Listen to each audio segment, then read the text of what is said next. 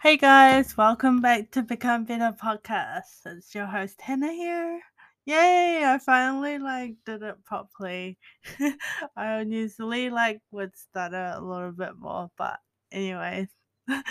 um yeah, welcome back and I'm doing this 3-part series. I wasn't really planning to, but I feel like talking to our special guest Jamie, as you know by the title. We discussed a lot of things, a lot of content, a lot of stories that he shared are very, very some of them are very wholesome stories, some of them's really just speaking from truly his heart, and it was really something that I really wanted to share. Like, yeah, and yeah, how we met. I think we will say in the episode. I think we met for obviously working as a chef in the hospital industry. I am no longer in it, but it is a whole huge chunk of my life, and yeah, so uh, yeah, it's a bit kind of doing this kind of made me a little bit emotional myself. Um, just yeah, because it was a big chunk of my life, and also hearing these stories from Jamie as well. It's really it was really good, and I think that doing a 3-part series was the best idea to share it, and I would really really highly recommend that you guys would stick to all the 3 episodes because it's really that good. Um, couldn't say more, but won't be releasing it every week, but I'll release it I think I'm releasing the next one on a Monday or on a. It depends. It wouldn't be too long the distance between the releases because I want you guys to listen to one after the other, not too long. Yeah, and but just please do stay tuned. Yeah, and a little disclaimer would be that we do talk about a lot of triggering content that not much people talk about. Especially I guess in regards to the our hospitality industry, and also to the general public. Like for example, we talk about a lot of emotional feelings, mental health, abuse, bad language, racism, lots of cultural um sexism, and did I say racism? Spirituality, ego, especially going through toxic relationships, drugs, alcohol, and depression and suicide. So those topics we would kind of cover all throughout the 3-part series. So yeah, stay tuned, and more about Jamie. He will definitely um, introduce himself in the episode. So I'm gonna stop blabbing, and I hope you guys enjoyed the first episode. Bye. Hello, how are you? I'm good. Oh my god, it's been for ages that we've seen each other. I know, but we do talk a lot on the gram, Yeah, quite on a and bit. off. Yeah, on and just off, and the checking in with friends. you. Yeah, no, thank you. Thank you for inviting me onto this because the last podcast I actually did was before my throat surgery, so I actually sounded like I sounded like a sailor. I sounded like I smoked a million cigarettes a day and stuff like that. But yeah, that's a story we'll get into later. But yeah, I have a voice again now, which is quite nice. So I know. It's very important. Yes. Yeah, you'll have to forgive Truffle. She's running all over you. Yeah. Truffle's a dog, by the way. Sorry. It's so weird. I think you're the first person to do it like together live because Oh, in real life, yeah, yeah. I've been doing Zoom interviews Yeah, and yeah. stuff during lockdown. I'm not very good So at those because I'm very bad at tech. So a lot of and people for you. send their yeah. I was like, yeah. I was like, please just yeah, turn up. Sure. Yeah, I'm my honor to come and see you. Yeah, no, cool. No, it's um, so nice to have you in the house because like we love having people over the house, and we have a lot of chefs over and hospo people, and my partner's in events, so we have a lot of events people over, and we do occasionally have the occasional sort of like artists come over because they just want some normality. So we just sit down with them. I talk about England if they're from England and things like that, and just make them feel at home and normal. So when they're doing their tour Things. stuff, they don't because I relate to that as a chef. Like being profiled and then working in the kitchen like Depot and the Fed where you're so on show and then everybody wants to talk to you, and then you see a celebrity and you try not to lose your cool and go, oh my god, it's Buble, like, or it's like, oh my god, it's Taika Waititi. Yeah. Like you don't understand how. I mean, I'm a boy, so I think it's a bit different in a sense where you become so. You feel like it sounds blasphemous, but you feel like a god, for a while because everyone's telling you you're so bloody great, and then you're cooking against your top level chefs, your peers, and you want to outcook them and be better than them, and then like you have this great, like it's competition, like competitiveness. But if you knew you nailed service, like better than everyone else, or you led service, and you just feel really good. But then you're going out and you see celebrities in the restaurant, you just hold your head up high. It makes you proud, but with pride does come ego and arrogance, and I have been very good at both. Yeah, very, very good at both. Yeah.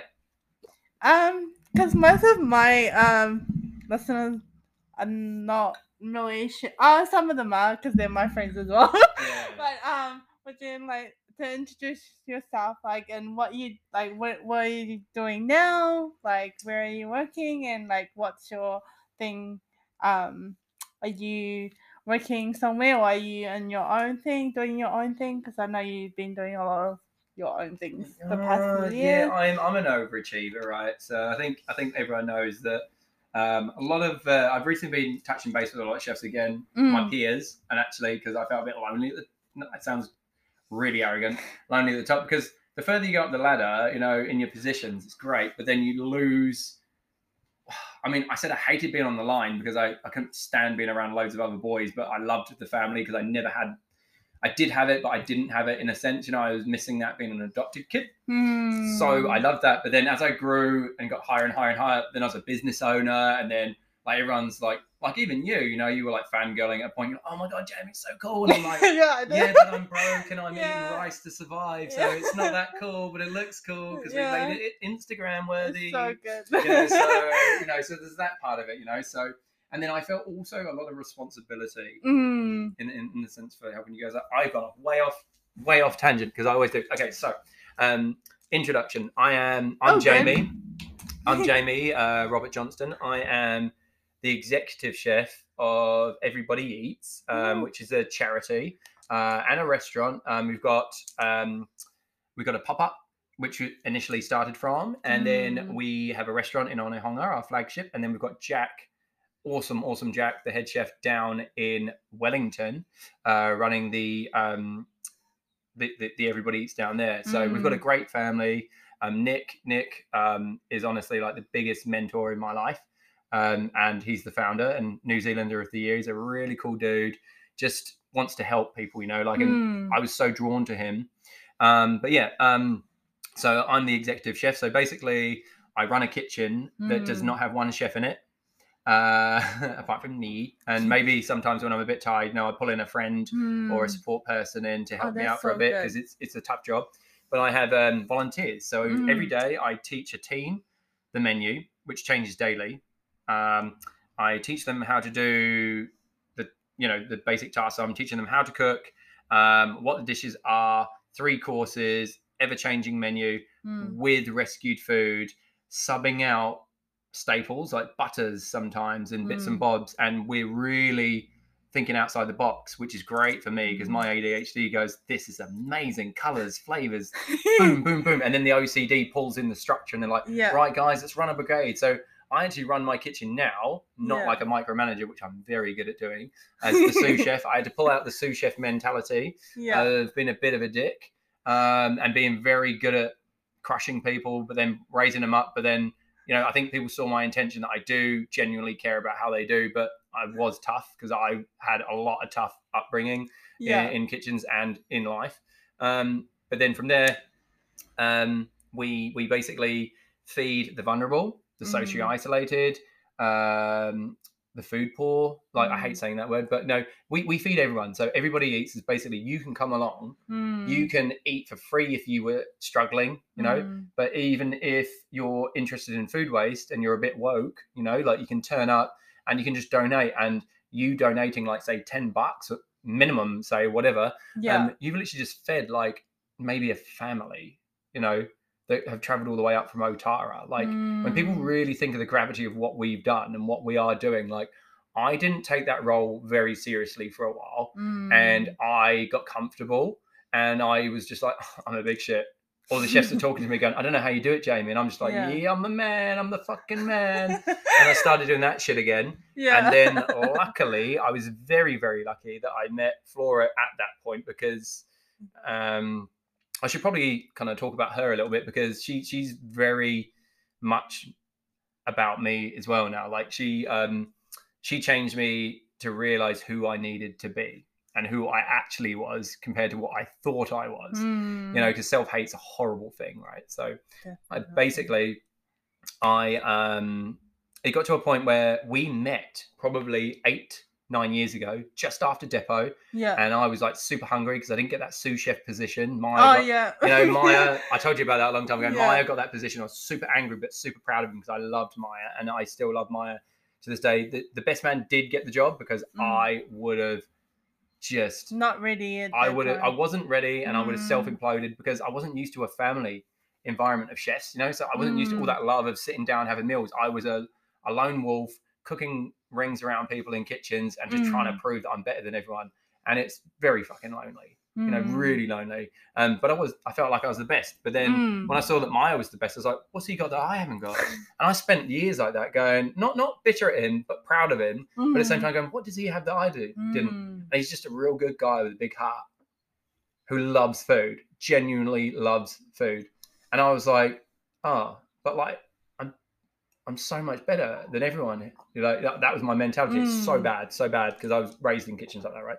So there I am, and then I'm watching him succeed, and then it got to a point where if he was on the pass, I would want to do anything to make him look good because I was so proud watching him really succeed. And even on the days where he didn't quite get it right, I did that little father thing where I nudged him in and was like, bro, it's actually chicken. But if it was someone else, like, I would probably, because they're meant to be higher up than that, I'd probably say a little sarky comment. It's like, I think you called it wrong, chef. I'm that guy, so I'm a bit of a dick sometimes, but it's all in good jest, and chefs. But so anyway, Flora met me 8 years ago when I got angry after that, and I decided to leave, and I wanted to be everything that I couldn't get from there, which was sad, but I got everything from Depot. I've got friends for life from there. I've got a dad. I've got like a family like at that restaurant. Definitely. And like what Al Brown and that team and everyone gave me was another lease on life, really, as a chef, and as a human,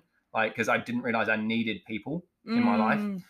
Because I'd always tried to fight to just be angry and succeed and move out of it. Yeah. So when I met Flora, I had the food truck, and it was a coffee festival that she was, event manager at. Oh, yeah. And I don't do well with event managers because no one tells me what to do. So anyway, there's this 5 foot, really hot, really smoking hot chick in a little high vis, and I think she's an intern from fucking university, like most people do with her. And I can imagine, the rage inside this beautiful woman, So I'm sitting there, and she's like, she comes over with her clipboard, and she's like, "Hey, Judge Bell will be leaving at da-da-da-da-da." I was like, "No." I was like, "I'll be leaving when I want, honey. Thank you very much." Yeah. And her face.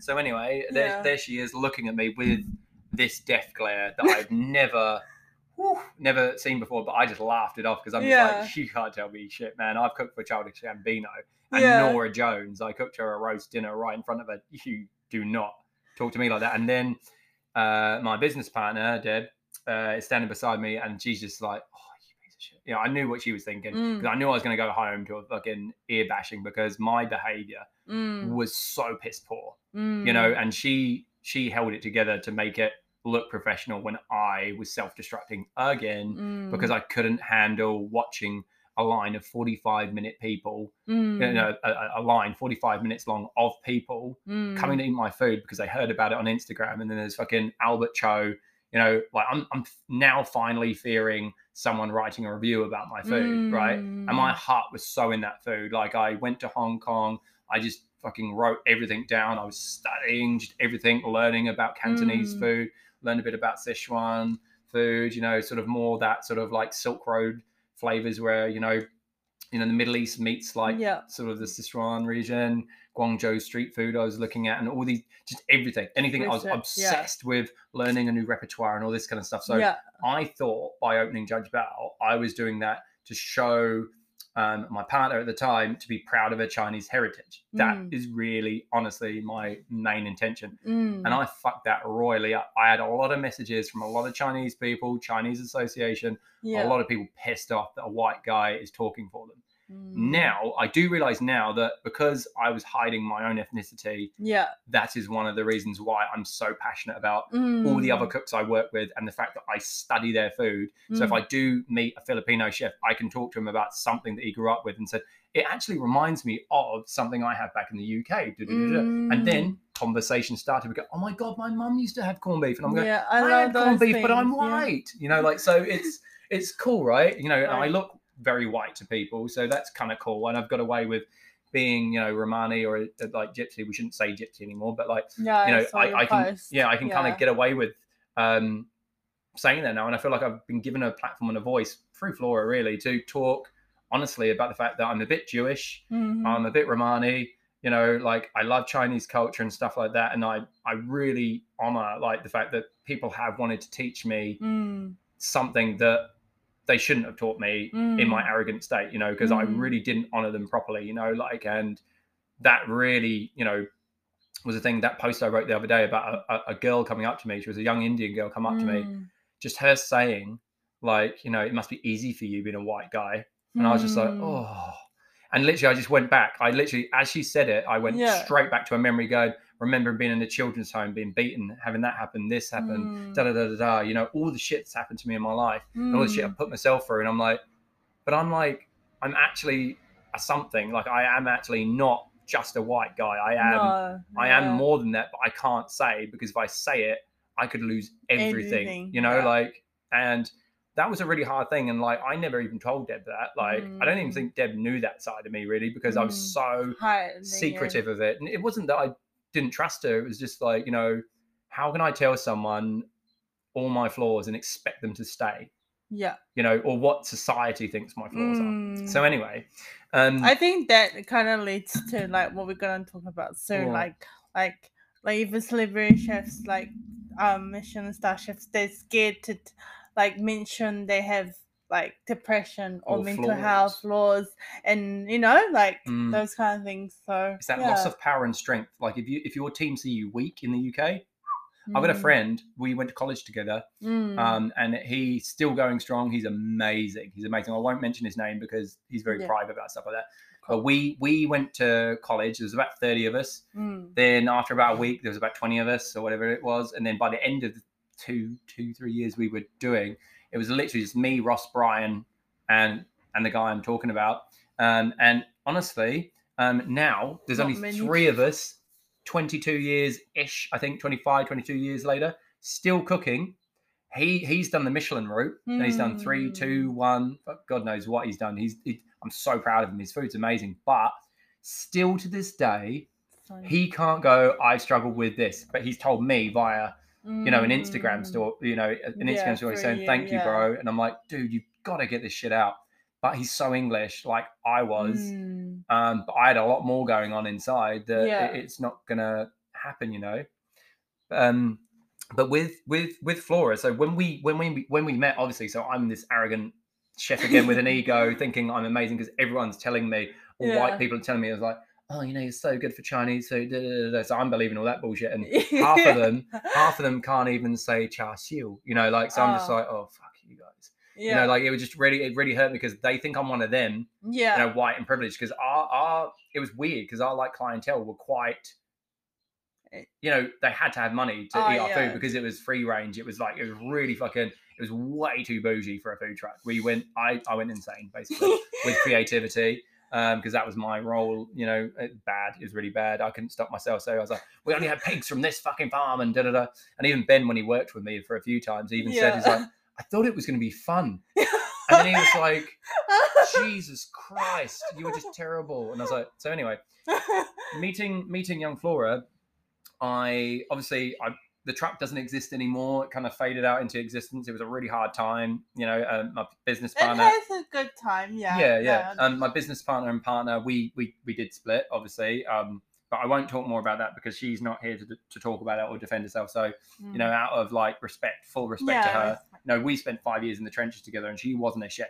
And I really put her through her paces. It wasn't good. No, it wasn't kind. But when I saw, okay, this is gonna sound real bad. I saw this young lady on a dating app, because that's how people date nowadays. Yeah, which I hate because I love being a little bit charming and chatty and cheeky and fun with people, but that part of me was blocked because I was kind of I hated myself for everything I had done and felt like such a failure that if you messaged me or any of the young chefs that I'd mentored messaged me, I just would have just broke down because I just felt like such a failure to you guys because I felt like you all had such high expectations of me and you treated me like I'm this fucking like guy that can answer all your questions, and I'm sitting there and I'm trying to save all of your fucking lives and my life is going down the fucking toilet. Yeah. So anyway, I messaged this girl and I go, oh shit. And I realized who it was because initially I saw her picture and went, oh, hey. Yeah. And I was like, oh, and I was, like I know what people were saying about me in the industry. I know what people were saying that I'm just, and really, I apologize for saying this, but what is the word? Basically that I only date Asian girls because basically yellow fever and I'm a perv and that I can't get a white girl and all this shit. And I'm just like, no, I just love culture. I like talking to someone who can speak another language. I like, getting involved because I didn't love my own culture, right? So that's why, right? So, but I've heard it all. And I went to Christchurch once and this random chef comes up to me. Yeah. He wasn't the chefs I was working with. The chefs I was working with are top level and they're amazing. We had great bands. This guy was just one of those real rough around the edges, thought he was a big deal, but he just kind of works in a Denny's maybe. And he was like, oh, no, you. That's not a Kiwi accent, but that's really bad. But like he was just like, oh, no, you. He's like, you're that guy who's got a thing for Asian chicks, aren't you? I was like, God. And I'm literally going, hi, I'm Jamie. I'm a chef and I work and help vulnerable people. But and then I just looked at this guy and I went, I think you and I are not going to be friends. And he was like, what? And I was like, just no, bro. Just no. Just fucking no. So anyway, I was nervous about that if I did attempt to date her. So what I did realize was that she was very good with events. So there's me thinking, okay, so my sister's just come out of breast cancer. I've got the tattoo on my neck, to just, say that, I love it. It's her favorite flower. It's a, crap, what is it called again? It's got a really specific name. It looks like a snowbell, but I can't remember what the name. It's got a really interesting name. I can't remember what it's called now. But then my friend Frankie Ruins, he's really cool. He's a jeweler on in K Road. He designed the ring for me. Lily of the Valley. That's it. Lily of the Valley. It's called. Yeah. So I loved it, and I thought about getting it on my chest, and I was like, I thought my sister we're a bit rough, right? I thought she was going to say an English rose, and I was like, hand English rose. I was like easy, but then she was like this really tiddly widdly thing, and I was like, oh no.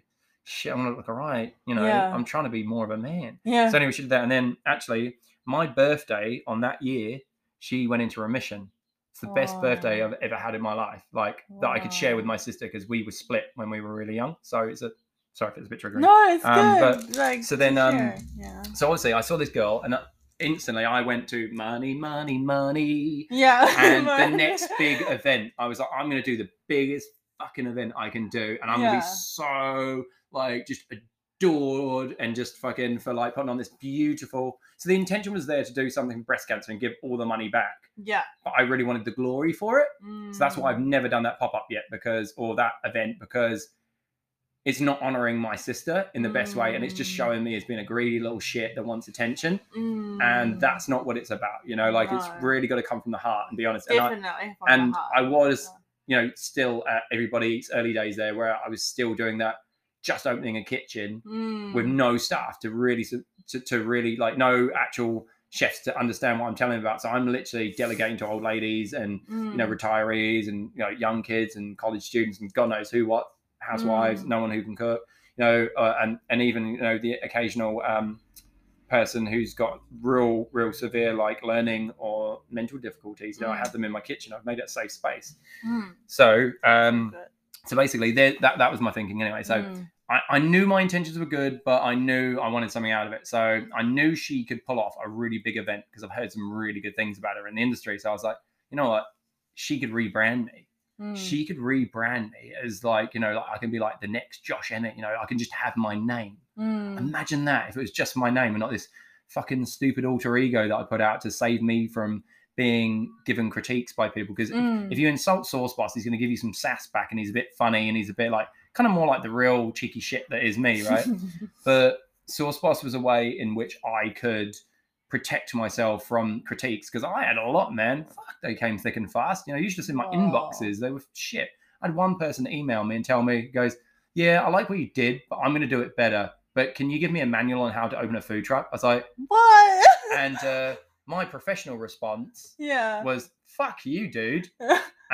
But I think what I did do was I did something along the lines of, which I got edited out by my business partner, because, you know, she is all logic and I am all rash. So I literally just went, oh, no problems, dude. So fucking happy I can help you out with your dream to be better than me, fuckwit, or something like that. So you can imagine, I'm not allowed to respond to Instagram messages anymore unless I'm allowed to be sassy and funny and kind and nuts, right? So anyway, I learned a big valuable lesson there.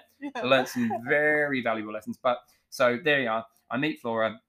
We meet 3 meetings pretty much back to back, like solid. And literally, I'm sitting there across this woman. And meanwhile, I'm a bit of a serial dater at the time, because I knew I was hot shit. And, you know, basically every girl wanted to get near me when they found out I was single. But the thing is, I don't really read signals that well, because I'm a bit, you know, a bit loopy. So I'm thinking it's friendship, which is weird. But then it turns out that then they want something off me. And I'm like, I don't do one night stands. Sorry, ladies. Like, I don't. It's not me. Like, I did in my 20s. But, like, for me, like, a one night stand is just a waste of my time. Like, I've got a addict's mentality. Like, it has to be the best. Like, if I'm eating out, I want it to be the best. If I'm gonna drink, I'm gonna be the best at drinking. If I'm gonna do drugs, I'm gonna smash it. It doesn't matter if it takes me like 2 weeks to recover from it, but I will, you know. So if someone's offering me up like that, like, you know, I feel bad, because I look at this girl and I'm like, honey, trust me, you know, like, I can get whatever I want. Like, so I was like, if you're just offering up your tits in my face, sorry, the language, but no, I'm saying that to this girl, and because I actually wanted her to respect herself. Yeah. And she's like, oh yeah, but you haven't seen anything like this. It's like, honey, I've eaten fucking Coke for breakfast. Like, I've seen it all. Like, you know, like, so yeah. And then she's just like, oh. And I was like, does that work on 20-year-olds? I was like, I actually want to find out what you like. I want to know what you want to do. I'm a people pleaser. So for me, like, I want to be the best at everything. So you can imagine that I'm putting everything into that one woman who's giving me literally nothing back. You know, like, apart from a night of shit intimacy, you know, because it wasn't, because I want to hug. You know, I'm a hugger. It's gross. You know, like, so, you know, but so there I am, right? There's my horrible bits, you know. So then we all have horrible, you know, but I have some really good horrible bits, really bad ones. Yeah, competitive. There you go. So there I am, sitting across from Flora, looking at her, going and thinking she's just come from her day job, you know, like, you know, an architecture firm, to meet me. So I'm like, I've got to behave myself. I just come from the gym and I'm doing well, you know. I've had abs and arms and I felt pretty hot shit. Mentally, all over the fucking show. Internally, fucked up. There's so many people like that in the I had a chest and abs, and girls were just, you know, like, it was the best feeling, because I've never felt that before, because I've always been in kitchens, and when I have my chef jacket on, I know I feel powerful. You know, I feel power because I'm proud that I have a craft that a dumb shit like me, you know, who thought he couldn't read or write eloquently or talk eloquently, you know, because I blocked myself from all of that. I thought education was for suckers, and me being a line cook, burning my hands, and being a real tradesman like my parents taught me was what was it. And I'm like, now I'm thinking, going, I really wanted to be a paleontologist when I was a kid. I fucking love dinosaurs, and I could name them backwards. Do you know what I mean? And I'm like, oh, actually, there's something a bit odd about me. I'm very creative. I'm a bit weird. So anyway, there I am with Flora, and I'm rolling off all these ideas about how great I am. I'm telling all these elaborate stories of how I'm there with Tom Green, and I'm doing the usual bullshit that every girl falls for. Little did I know that she has done events with music and musical artists. So she's seen every DJ, every artist. It's been more difficult than me to manage, right? So there she is sitting across from me, just smiling, going, and she's not even fazed by it at all. And normally most girls are just like, oh my God, really? Tell me more about Childish Gambino. I'm like, yeah, he's a dude, Yeah. So usually that works a charm. But I didn't realize that she's the first person in hospo that I've kind of, that wasn't a waitress, So, and she's amazingly skilled at what she does, and she is an amazing human. Okay. But she's sitting there just smiling at me, laughing and nodding, going, big shit, hot shit. I was like, yeah, Google me, I'm that guy, right? I'm actually bigger than this guy. So then, terrible, right? And then I'm just literally on these, like, when I finally got a phone number and we're talking just like work, I kept on flicking all the work I was doing, all the headlines I was getting, all that shit with everybody eats. Like, you can see I'm getting really excited now. And I was so excited and so proud because she was the first girl that literally sat down across from me. She goes, right, here's the plan for you. Okay, we need to do this. We need some serious work, right? Because if you need to hold yourself a certain way, what are your values? And I do that for everyone for their business to go, what are your values? What's your mission? What's your this? What's your that? What's your branding? What's your thing? I do that for people all the time to help them with a restaurant, because I could build about 1,000 restaurants in my head right now, sitting with a line of 1,000 chefs. I could give them all their perfect restaurant just out the top of my head, because I am barking mad, right? So luckily that barking madness is what's kept me going for 25 years, and that creativity is quite dangerous, because I obsess and I get crazy, but I realize I can't be controlled. You can never control me. I'm pretty feral, right? But if you can manage me, like she's like me, she does the Marco Pierre White thing that I studied as a kid, growing up in kitchens, where you do this thing where you can just intimidate people by going quiet. Now imagine me, I'm tiddly like you, we're both quite tiddly. And imagine the guys I'm working in the kitchen with, like Maya's size and all that, right? How do I scare the fuck out of someone 3 times my size, twice my weight, who could probably throw me in a freezer again or hang me up in a butcher hook? But I knew how to intimidate people, right? I'm pretty good at it, but I go home crying because I hate being a dick, really. So there she is, looking straight through me, and then she says this, right? This is, and I only apologized for this like 3 days ago, right? So, okay. She goes, do you remember that time when you had your food truck? I was like, no, it wasn't me. Literally, that's the first thing I did. And she goes, yeah, you did this. I was like, no, I don't think we've ever met before. Oh my God. So after the third meeting we had, like it was a proper meeting, right? So we're sitting there just having some food, chatting some ideas over. I was in awe of how much she was telling me what she wanted for my career. I've never had another woman actually share that passion for my career, because she's managed artists before. And I was just like, oh my God. And literally within 3 days of just meetings and meeting this woman who actually really just thought I was a piece of work, and actually really quite hated me initially because I really fucked up her event. Like, looking back now, I could have ruined that whole event for her. And that's a big thing for her. Like, that was a big thing for her, right? Yeah. So I know how bad my behavior was, right? So I'm sitting there thinking, oh, I'm really not worthy of her time now. I'm like going back to like sabotage. Jamie was like, oh, just walk away from it. But then I just looked at her, and I went back to Williams, where I was just doing a little bit in the back of the kitchen, helping the boys out, because I wanted to cook with some young chefs again and have a laugh.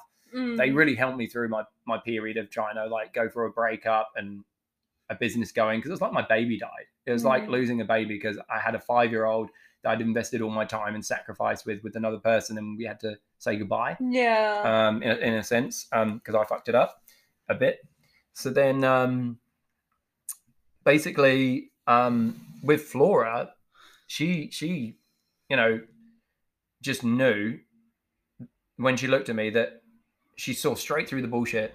And then recently we had a conversation with a few friends, and we were telling how we met, and they're all in events and manage DJs, and we're saying how DJs can be a bit full on sometimes because we're all creatives, And there she is just laughing. She goes, he apologized for that thing the other day, and all her event crew, everybody in the event fucking crew knew about this story. Wow. And I'm just like, you can imagine, like, that is very humbling. And I just had to sit there, blush and smile and go, I can be a bit full on, eh?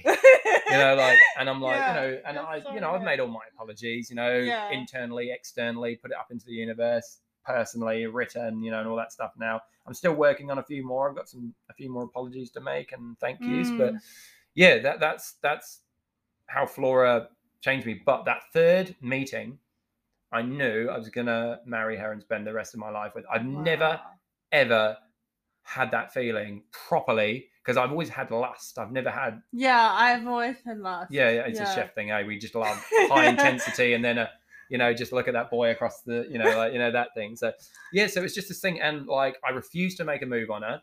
I did not try. I charmed her very well. I think I was very good linguistically, but then I didn't make one move on her because I was terrified to get intimate with someone again, because I was just like, I know what I'm like. I know how I'll get addicted to it. I'll get addicted to that. I'll get, you know, and I'll fuck it up and do it. So I just really try to be like really stoic, and something I'm not, because I'm huggy, I'm touchy, I'm kissy. I'll move in with you in 2 weeks if you let me. You know, I'm like a stray dog, you know. But she was the first person that basically told me I was a piece of shit, and then told me no. Like, I've never had a woman just go, no, it's not happening, bro. And I'm like, but you know who I am, you know, like that thing. And then she's looking at me going, oh, I know who you are. Yeah. I've heard things. I was like, oh, you haven't been speaking to Ben, have you? You know, like, so I'm just like, shit. So then I'm like, oh, fuck, this is fucked up. And then one night I call her up. It's like I say it was another business meeting. Technically, I just wanted to see her again, right? But I can't call it a booty call because it wasn't a booty call. No, so I phone her up. But it was late at night. So technically, I'm guessing that's a booty call in most people's eyes. But I phoned her up. I was like, hey, what are you doing? Do you want to get some noodles? And I actually wanted to go get some beef noodles down on like Dominion Road with her. So we did. It's about 5 a.m. We're still hanging out, just chilling. And like the nicest thing that ever happened to me was the fact that she did this real cute thing where she's like, oh, I'm cold. And I was like, me being me, I'm like chivalrous, pulled off my jacket, put it around her and all that kind of stuff. And then she cuddled into me and I was like, oh, fuck. And then literally I felt like I was going to puke. My nerves, like I had anxiety, nerves. I was like, fuck, please don't like me. Please don't like me. Please don't like me. I'm not worth it. I'm not worth it. I'm not worth it. Just leave me alone. Let's keep this professional. We were put on a great event. Next minute, like, I'm pretty much in her flat every single day. She's at my place every single day. And, you know, we like fully like fell for each other, you know, and she just gave me the strength to carry on with everybody else, because I really felt like me going down that path of this internal downward struggle to get out of my bullshit, because I lost my abusive birth father, you know, like, so that was really hard because I look exactly like him. So when I looked at me and him, I'm like, I'm going to ruin it. If she wants to have a baby with me, I'm going to be a deadbeat dad. I'm going to run away. I don't know. I don't know my history of my dad. So I'm talking all this smack about this guy who I don't even know, and he's dead, and I look like him. And then I'm looking at my face going, oh my God, look at you. You look like him. Oh, you're going to be everything he was, you know, and all that shit. Look at your sister. Look what's happened to your older sister, you know. So it's all there. And I'm going, I'm going to fall from grace. I'm going to fall from grace. Everyone's going to see. Everyone's going to find out I'm a pikey. Everyone's going to find out I'm a gypsy. Everyone's going to find out I'm a liar. Everyone's going to find out I'm a cheat. Everyone's going to find out that I committed adultery when I was like 18 or some shit, you know, like someone's going to find out that I got fired once for having an event and a rage, you know, which I never talked about, you know. So then obviously it was really hard to let her love me. And then she's very persistent, and she just told me to stop talking shit about myself. You know, I'm literally just you know, deleting photos, going, oh, I look like a fucking idiot here. Like, and then she just taught me to love myself, man. Like, literally, it just changed everything for me. And it made me realize that when I stopped disassociating myself from everyone and everybody else, like all my volunteers who love me dearly, like mums and dads and brothers and sisters and all that kind of shit, and Nick's faith in me, like the fact that Nick said something to me one day, and it's always resonated. He literally said to me, basically, I hire people for a reason, because I know that if I manage them in the right way, they'll get to their, like, basically get to their potential. It's something along that I can't really remember. It was like, with great power comes great responsibility. It was like my Uncle Ben moment in Spider-Man. You know, I'm like, thwip, yes, Nick, cool. You know, like, he just really inspires me to be a better dude. You know, and his faith in me alone, watching me torment myself, like, just he didn't know what was going on internally, and I couldn't tell him, because it's like how do you tell another dude all this shit? You know, like it's real hard. Yeah. And I'm the one telling dudes to speak up. I felt it's such a hypocrite, all the things, right?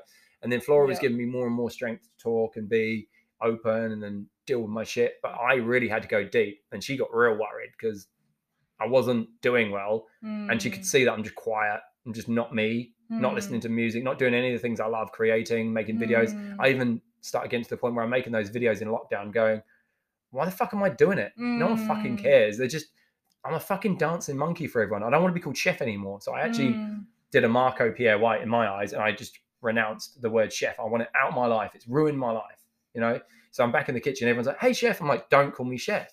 Call me Jamie. Like, call me Jamie, you know? And I got quite bad about it, right? But then after that, I just realized that with someone loving me and me loving myself, I'm everything that I should have been a long time ago. And I hold that responsibility at Everybody Eats. It's a very long-winded Everybody Eats story there, isn't it? And how I met Flora. But like, good. but that is just, that's me in a nutshell of where I'm at now. Yeah.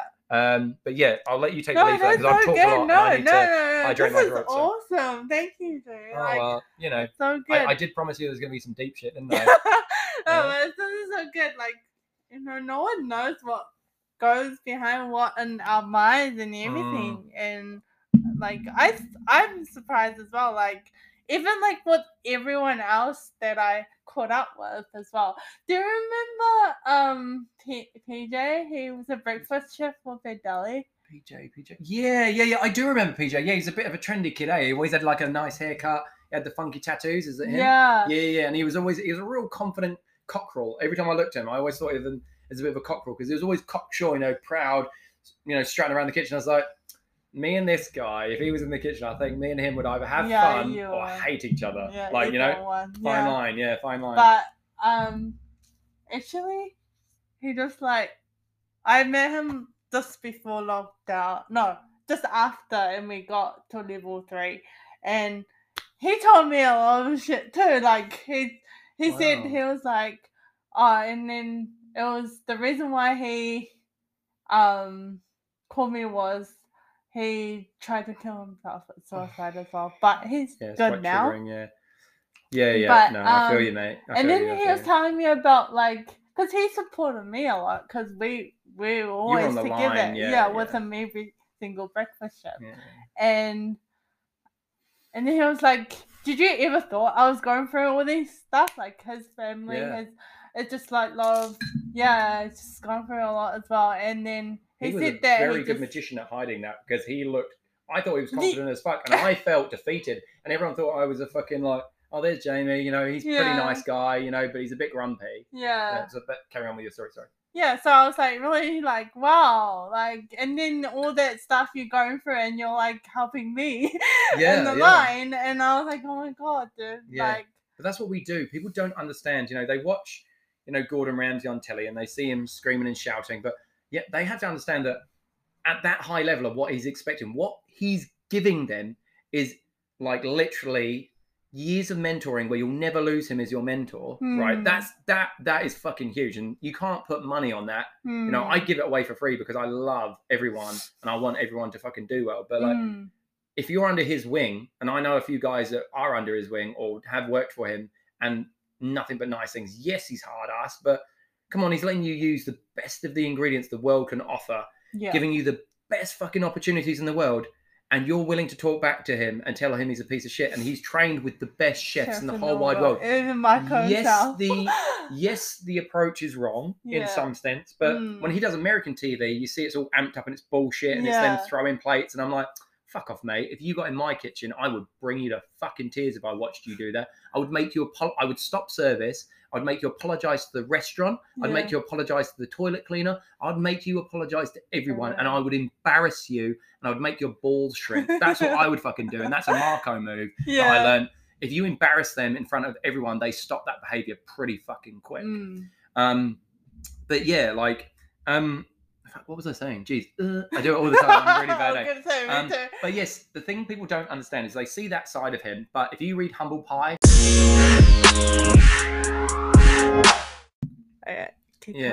So the story about you. So you would just come in, and then I was like, I heard your voice. Oh my I was god, like, I hate my voice. same. So I heard your voice, and then instantly, Yeah. I had a memory go all the way back to when I was 17, Yeah. and I went back to when I started culinary school, and we had this young chef. Yeah. So basically, our catering college was really, really cool, right? It was set up Mhm. like an old French brigade system, so it was really fucking cool. So you could look across the other guy who was on the flat top, and you could communicate and go, two fish to the pass. You know, we had sauciers, we had sections, we had So cool. all the classic shit, right? And I forgot how well I was trained. I was picking pheasants, like for service. It was nuts. It was barking mad. You know, Gary Rhodes came in and did a talk once. Gary Rhodes, like I was like, oh my god, he's from telly. Yeah. And one of our tutors had trained him, and you know, so he came in as a favour. You know, that chef thing. So anyway, it took me back to my college years. Now underneath our college building, our chef building, was the special needs department. Now I'd been put in special needs back in primary school and called a retard, which wasn't very fun. Oh yeah, I remember because at that time I still had my other ear. I think you had your hip. Yeah, I did have my surgery, so now I'm okay. I also heard your voice, and unless you have grown up with someone who has had hearing impairments and stuff like that. Now my uncle actually designs and works with hearing aids, so I've always heard certain tones and voices, so I can tell how deaf someone is. I know this sounds really bad. I don't know if deaf is the right word to use. I don't want to be insensitive, but I can tell how deaf how bad is this for an obsession? I can tell how deaf someone is by how their voice works, right? Yeah. Because certain tones I know they've never heard. Some tones I know they have heard. Yeah. And then some words I know. So the first kid I ever met was called Can. He was this young Indian kid. He looked quite like PJ actually. And he had so much swagger, man. He was hilarious. Yeah. And he was deaf since birth. Right? So he didn't speak at all, but he could make noise, you know, and it was all very like sounds, you know. It's like, sorry if I'm being all good. Okay, so basically I watched him one day, and I just watched him in the special needs kitchen, and mind you, I had nothing else to do. I'm sitting there with a can of Dr. Pepper, smoking a fag, and I'd probably just had a joint, so I'm just like a bit chill. So I'm just sitting there staring at this guy because I had to go back into dinner service at the culinary school. So I'm sitting there watching him, right? And I noticed that he's there with his signer. Signing. I'm not sure what I regret not learning sign language properly when I was like that. But you faked it till you made it, right? Like everyone else, you're a true chef. But so basically there I am, and I'm watching him trying to sign and cook. You know, like it was driving me nuts, and I'm going, how the fuck is this guy meant to cook when he's fucking like doing two-handed fucking shit and trying to fucking sear a sea bass? I'm losing my shit there. Well, I wasn't really losing I was, because I felt for him, right? I felt, because I know what it's like to be the dyslexic kid that's told he can't read and he's going to be nothing. Like, I know that feeling. I've had it a lot. It's horrible. And I've called myself a retard a lot, and I know I shouldn't use that word anymore, but I've had it labelled on me, so I feel I can use it. And I'm sure you've heard some shit as well, right? Okay, so, so you took me back to this memory of where I'm watching him getting really frustrated. And then there was a Down syndrome kid there called Dylan from Canada. He was fucking great. I loved him so much.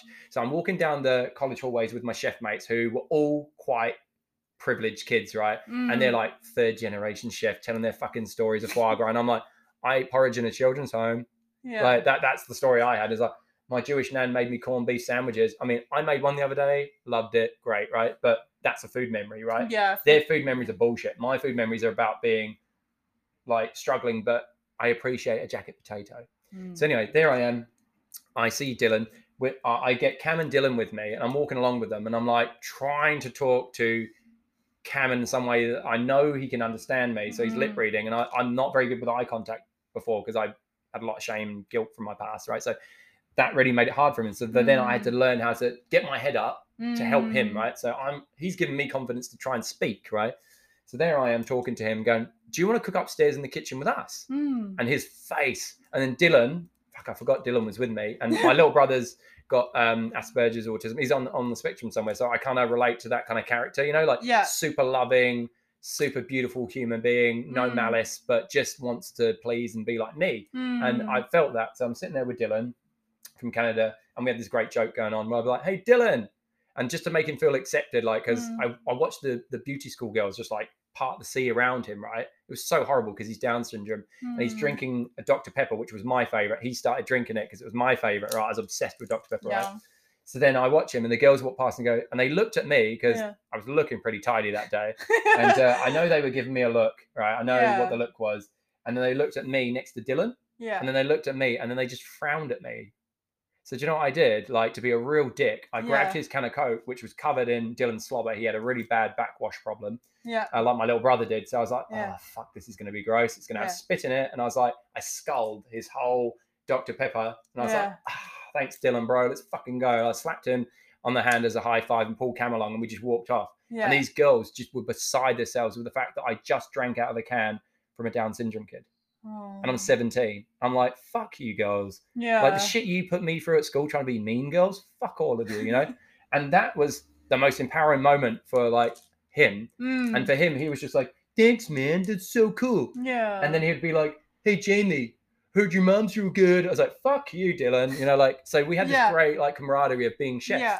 So then they're all in their chef whites, Yeah. which I called fake chef whites because they made them go into the special kitchen where it's just them and like a granny kitchen cooking an omelette. It was fucked. They weren't learning shit. And I was like, how dare we deny them the joy and passion that I'm getting learning something that I didn't think I could ever do. So why can't they put their hand up a chicken's ass and pull the guts out and learn all about the kidneys and shit? Why can't they? Surely they can read. Surely they can do this. Surely if I'm learning visually and lying that I can read the books and lying that I can add up because my dyslexia was so bad because I'm just eating McDonald's and sugar every day, right? That my brain's fried from stimulants, right?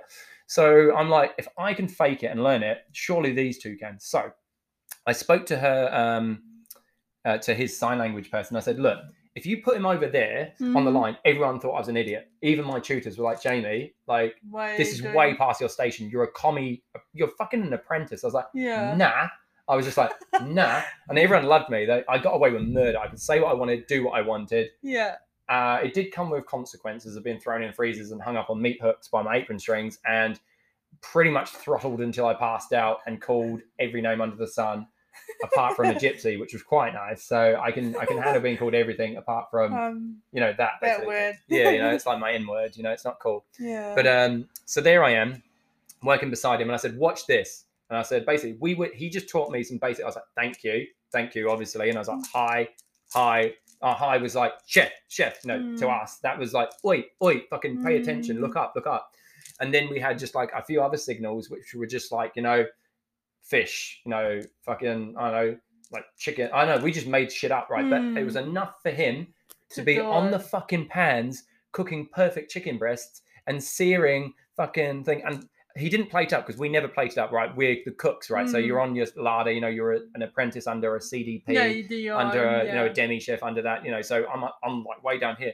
But watching the smile on his face, and then the next minute, like I just hear this big fucking bellow, come out of him, like, which was obviously, people haven't heard that sound before. So for a lot of people, it was very fucking weird. But I knew he was just having the fucking time of his life, and he burnt the hairs all off his arm. He got that feeling that I got, adrenaline of just burning all the hairs off your knuckles, and you're just looking at him, smelling it, going, I smell like a burnt Bigfoot, but it's fucking great, Yeah. And then you think, look at these blisters on my fingers. I held that sea bass down for an extra 20 seconds. That feeling, I don't know what it is. It's just like doing drugs, but the best version of it because you're so proud that chef looked at your salmon, gets that spoon up, flicks it around, does that really annoying look at it, crouches right over, judging every moment. He knows it's perfect, but he's going to probably make you do it again because he's a dick. But then he looked at Cam's and he's like, chef. And Cam was just like, oh my god, like this. I'm so stoked. So then he started coming in the locker room with us and getting changed with us and shit like that. And we're just giving him the usual old shit. We're whipping him with tea towels. He's whipping us with tea towels, beating the living crap out of us. We had some great times. And I always remember Cam, and I really hope, because I lost contact with him, obviously, because I did my own path. But I really hope to this day that Dylan and Cam have gone on to really shake the world up to make people accept the fact that a Down syndrome guy could be an amazing head chef, or a deaf guy, who can't fucking speak, can cook beautiful food. That's so awesome. That was one of my youngest memories, and you're the first person I've told that story to, because I actually told the boys at Depot once, because the younger lads, you know what younger lads are like, they're talking about the girls in the kitchen, and the shit they say. Yeah. And then there was just one comment that really struck me and really fucked me off, and it was about you. And obviously, boys grading girls and all that shit. I don't like shit like that. And Yeah. obviously you've got an impairment to them, Yeah. and that shit to me didn't fly. So I remember Yeah. flying off the handle at 2 boys, and I said, do you know what, mate? She's probably got 30 times more talent than you because she can't fucking hear. And I said, when I yell your fucking name, you don't bring me a sugar pie. So I said, who's better, her or you? And this kid just looked at me, this white little privileged kid, he didn't last long, just looked at me like that going, oh, fuck. And I was like, yeah. So imagine she can't hear half the fucking shit that's going on or what shit's coming out your mouth. But I can tell you now, I can see her doing a lot better than you. You know what I mean? And like, I did a real dad moment because I was Oh my like, God. how fucking dare you? And then I Yeah. remember sitting Ben down because me and Ben used to have real deep talks because I'm not good with Kiwi guys. They're a bit toxic masculinity, but they're trying. But we can only try and make them better, And that's what I want to do. So I sat down with Ben, told him this story, and we're both weeping over a fucking cider in the bar, because we're a bit pissed as well and a bit tired. And then I told that comedy chef as well. I said, look, you have to understand the reason why I went off at you, because I always do this. Like, I feel like they need a justification for why they saw that side of me, but they need to know the intention. So as long as my intention is pure, I feel like me losing it like that to make him understand how degrading what he was saying was, and we're all guilty of it. I've said some stupid ass shit in the moment of heat, and passion of kitchens, and I've said some shit I'm really, really regret, and I try my best to apologize for it. And even before I started dating someone who is Cantonese, I have said stupid shit that I didn't understand because I came from a country where I didn't even know that Korea, Japan, Asia, and whatever was a different countries. I thought you were all Asia. Like, I'm really sorry, but like that was my thing. And then I opened a fucking Chinese food truck to redeem myself, I guess, maybe. Yeah. But that was my first memory of you, and that's why I've always stayed in touch with you, because like you remind me of Cam, like, and I know like you're much more eloquent than Cam, but in his own ways. I can imagine if he was going to talk.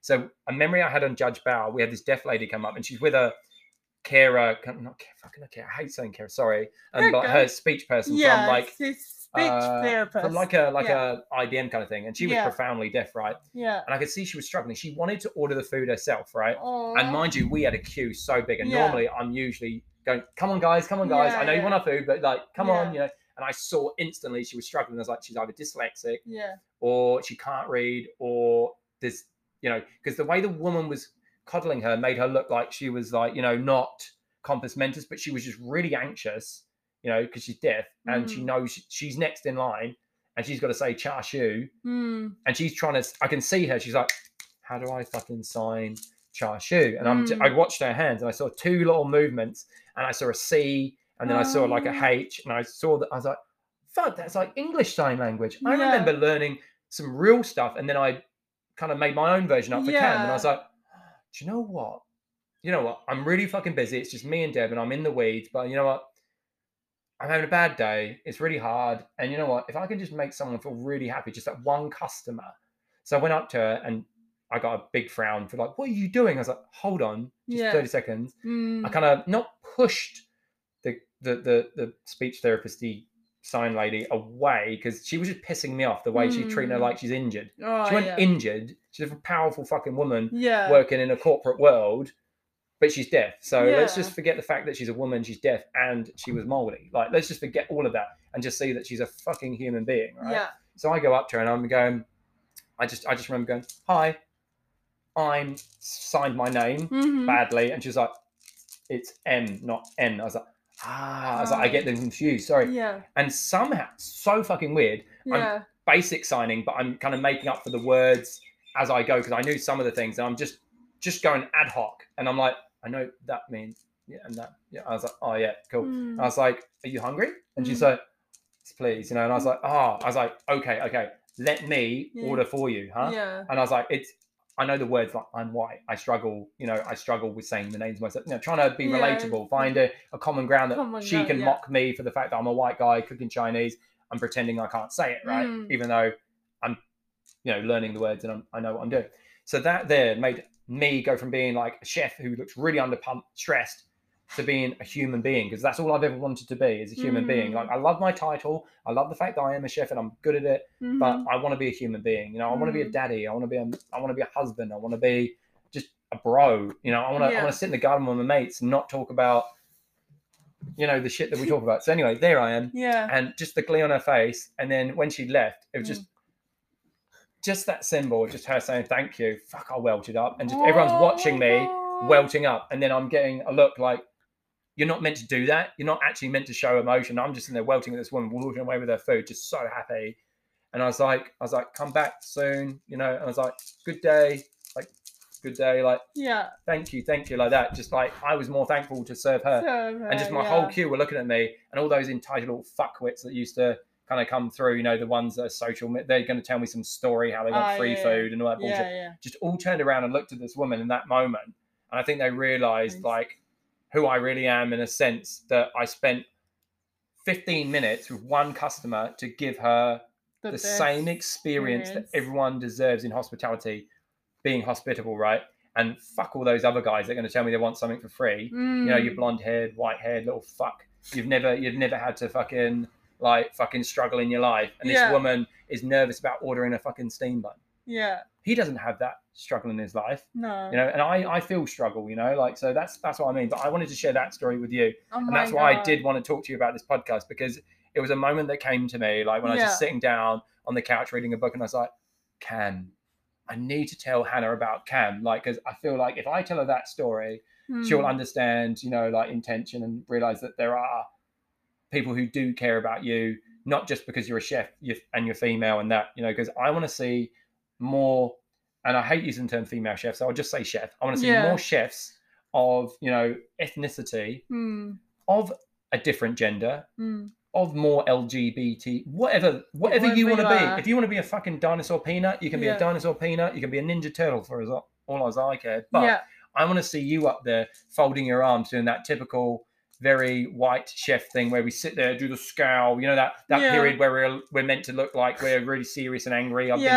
I did that for about 10 years. It was really boring. So now I smile in every photo to ruin it. Yeah. So anytime a photographer goes, fold your arms, do the chef thing, I just go, because I never fucking smile in photos. I never did as a kid. I was miserable, right? Because of my past. So now I just smile for every photo, and they're like, they love the fact that I make it look like I'm not a chef. Yeah. I am a chef. I'm a very good chef. But like that silent confidence now that I can go, I helped you, I helped you, I helped you, I helped you. But really, you helped me become more understanding to a lot of things. You know, you had a lot more shit going on, you know, on the outer exterior that people could give you shit for as a chef, whereas mine are all hidden deep because I'm good at lying and hiding. You know, so for me, like I empathize with you when you were there at that time, but luckily the industry had changed enough when you were in that kitchen that that wasn't the first thing someone mocked you about or said something about. They maybe mocked that you were slow. Yeah. Which, how great is that someone went, come on, Hannah, fuck, are you half asleep? Yeah. Like, I think you would rather that than someone going, oi, you fucking gypsy piece of shit from a fucking trailer park. You, look at you.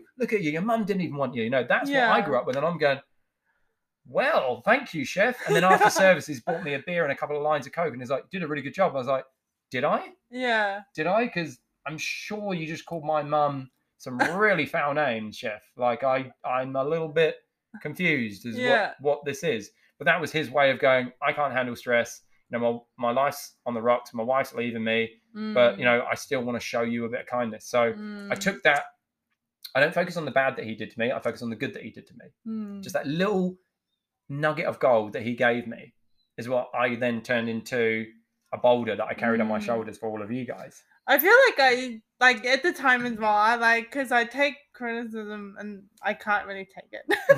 As you can see. Really? Yeah, I can't. Oh, funny. I can't. Yeah. Yeah. Yeah, no, we're all products of that, mate. Like, I'm getting very good at it now. Like, I ask Flora to critique every single dinner I make now. And I sit there and I shut the hell up before I jump in and go, well, actually, you know, I do that thing and I go, well, you don't understand. You know, reaction, it's like, you didn't get what I'm.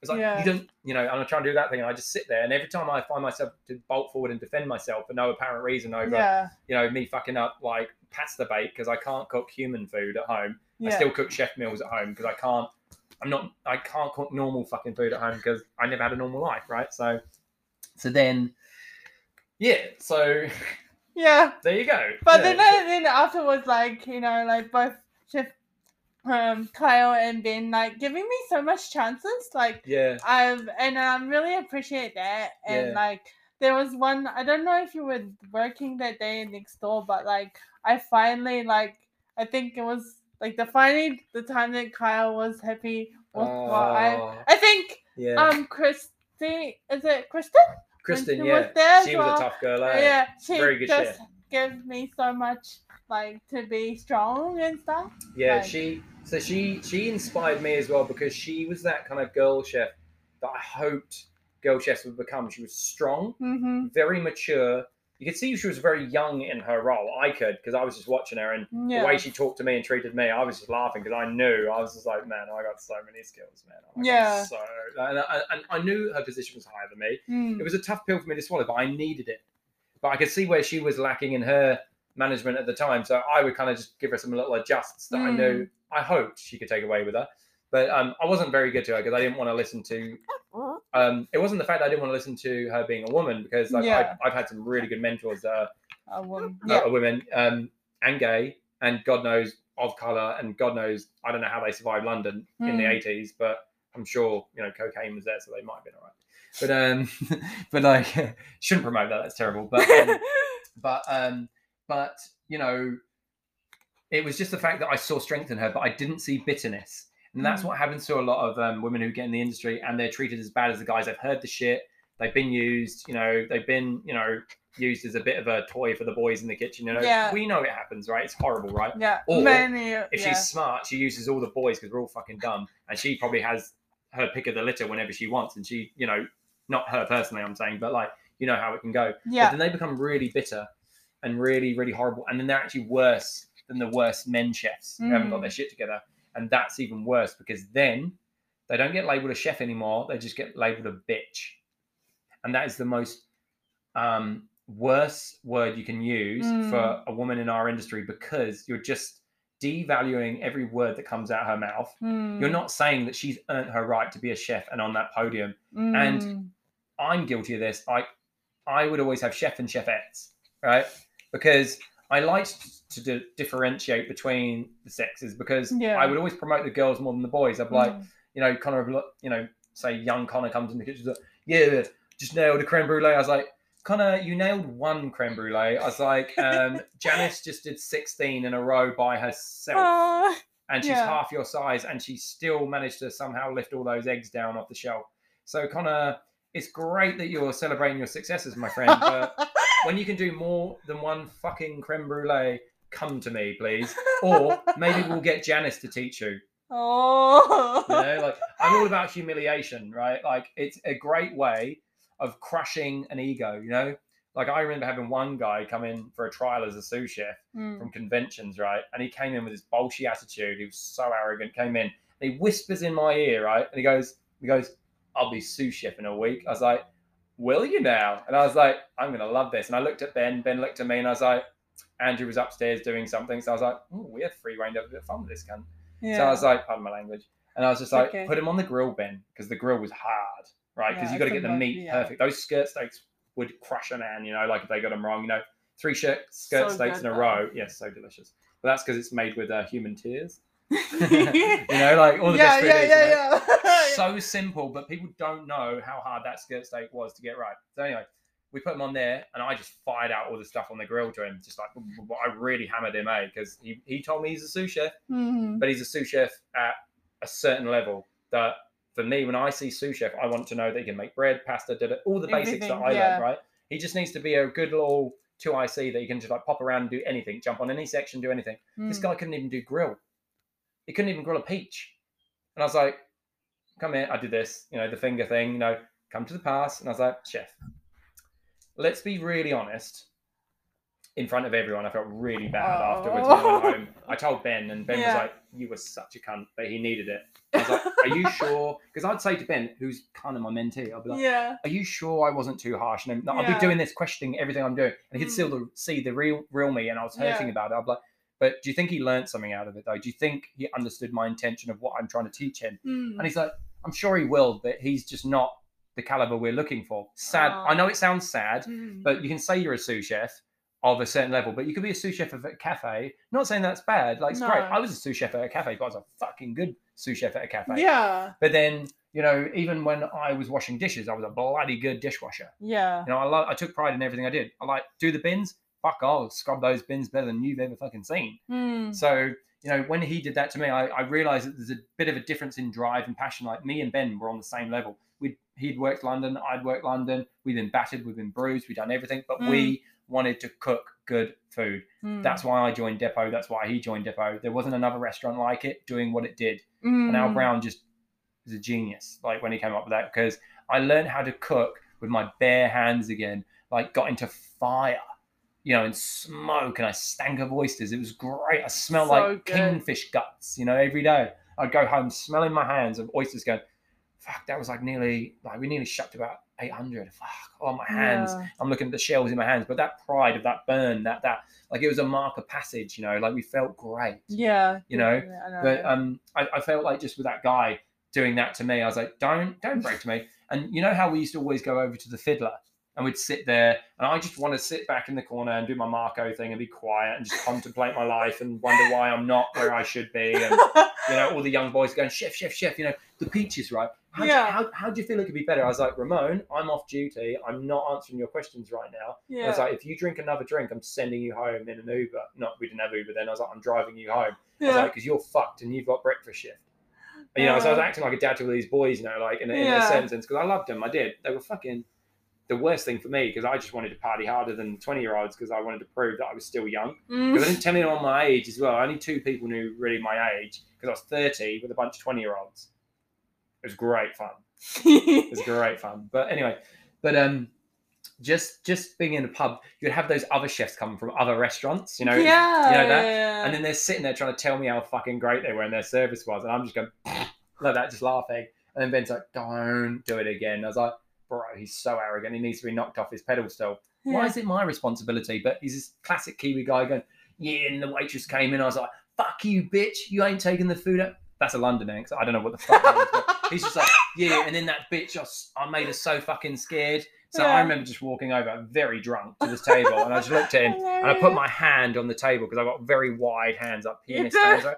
And I just put it down because that's quite intimidating, like that, on the table like that. And I just looked him square in his eyes and leaned over, and I was like, "Where do you work?" And he knew where I worked. Whoa. Everyone knew where we worked, right? Yeah. You know, we smelt like where we worked, you know. And I was like, "Where do you work?" And he's like, "Oh, so and so." I was like, "Oh, a pub chain." Like that. And that's really mean, really mean. Yeah. I was just like, don't you just deep fry jalapeno poppers and shit like that? I was like, and you're taking pride in bullying a waitress. I was like, what a prick. You can't even cook. You deep fry food, and then there you are bullying a waitress. I was like, why don't you come to our restaurant, cook some real good food, and then see what the waitress says to you when you fuck up the garnish, bro, because you wouldn't be able to handle that, you little prick. And I walked off. He came over to try and bolsh up to me, and Ben's like, God. "Oh no." He's like, "What did you do?" And he goes, so it's like, so, and then he was just like, "So how do I cook a steak? You know, how would I have done that different?" I was like, "Do you work for me?" Yeah. And I pretended like I owned fucking Depot at that point, because I was so proud of the boys around me, you know, being so like, you know, everyone's looking at us in awe, sort of thing. And then this kid was like, "So how would I do it?" I was like, "Have you ever bought a steak out to room temperature?" He's like, "What?" And I was like, "Bro." Oh my God. And I went, "Look, I just said to this little prick, I'm off duty. Yeah. I'm not here to fucking do your work for you." I was like, "But I will write this down for you." And I was like, "Come here." Got my Sharpie out, my very famous Sharpie that no one could fucking touch. And if they did, fuck me dead, they'd be dead. It was called the Boomerang. Yeah. It didn't come back. So click. I just wrote on his hand. I put La Gavroche. Not La Gavroche. I put La Ruse Gastronomique. And I said, if you really want to be a chef, and if you really think you're a chef, read that book and it'll tell you you're not a chef. And then when you read it again, and you read it 2 more times over, you'll finally realize how disrespectful you're being to this industry and everyone that has taken the name chef. I said, right now, you're a cook. You're not a chef. And I meant it in the nicest way. The way I handled it initially was all fire and anger, because I heard that he hurt someone's feelings. So I went to protect the girl, because old fucking Galahad here. So I did that first, and then I showed him my intention, that I actually do care, and I want him to be good for the industry. I want him to change his mindset. I want him to be good. I don't want him to carry on doing that, because if I went to his restaurant and heard that, I'd walk into the kitchen and I'd give him a piece of my mind. I am that guy. And Flora occasionally has to go, "No, you don't own this place. It's not your responsibility. Let the manager do it." You know. But anyway, so just that moment for him, he then came to me, was asking me about steaks and shit. So I wrote that down and said, "Read it." Honestly, with whatever money you're going to probably spend at the strippers, don't. Yeah. Go buy that book. It's very fucking expensive. It is. Buy it, and it will be the one thing that I can gift you that will change.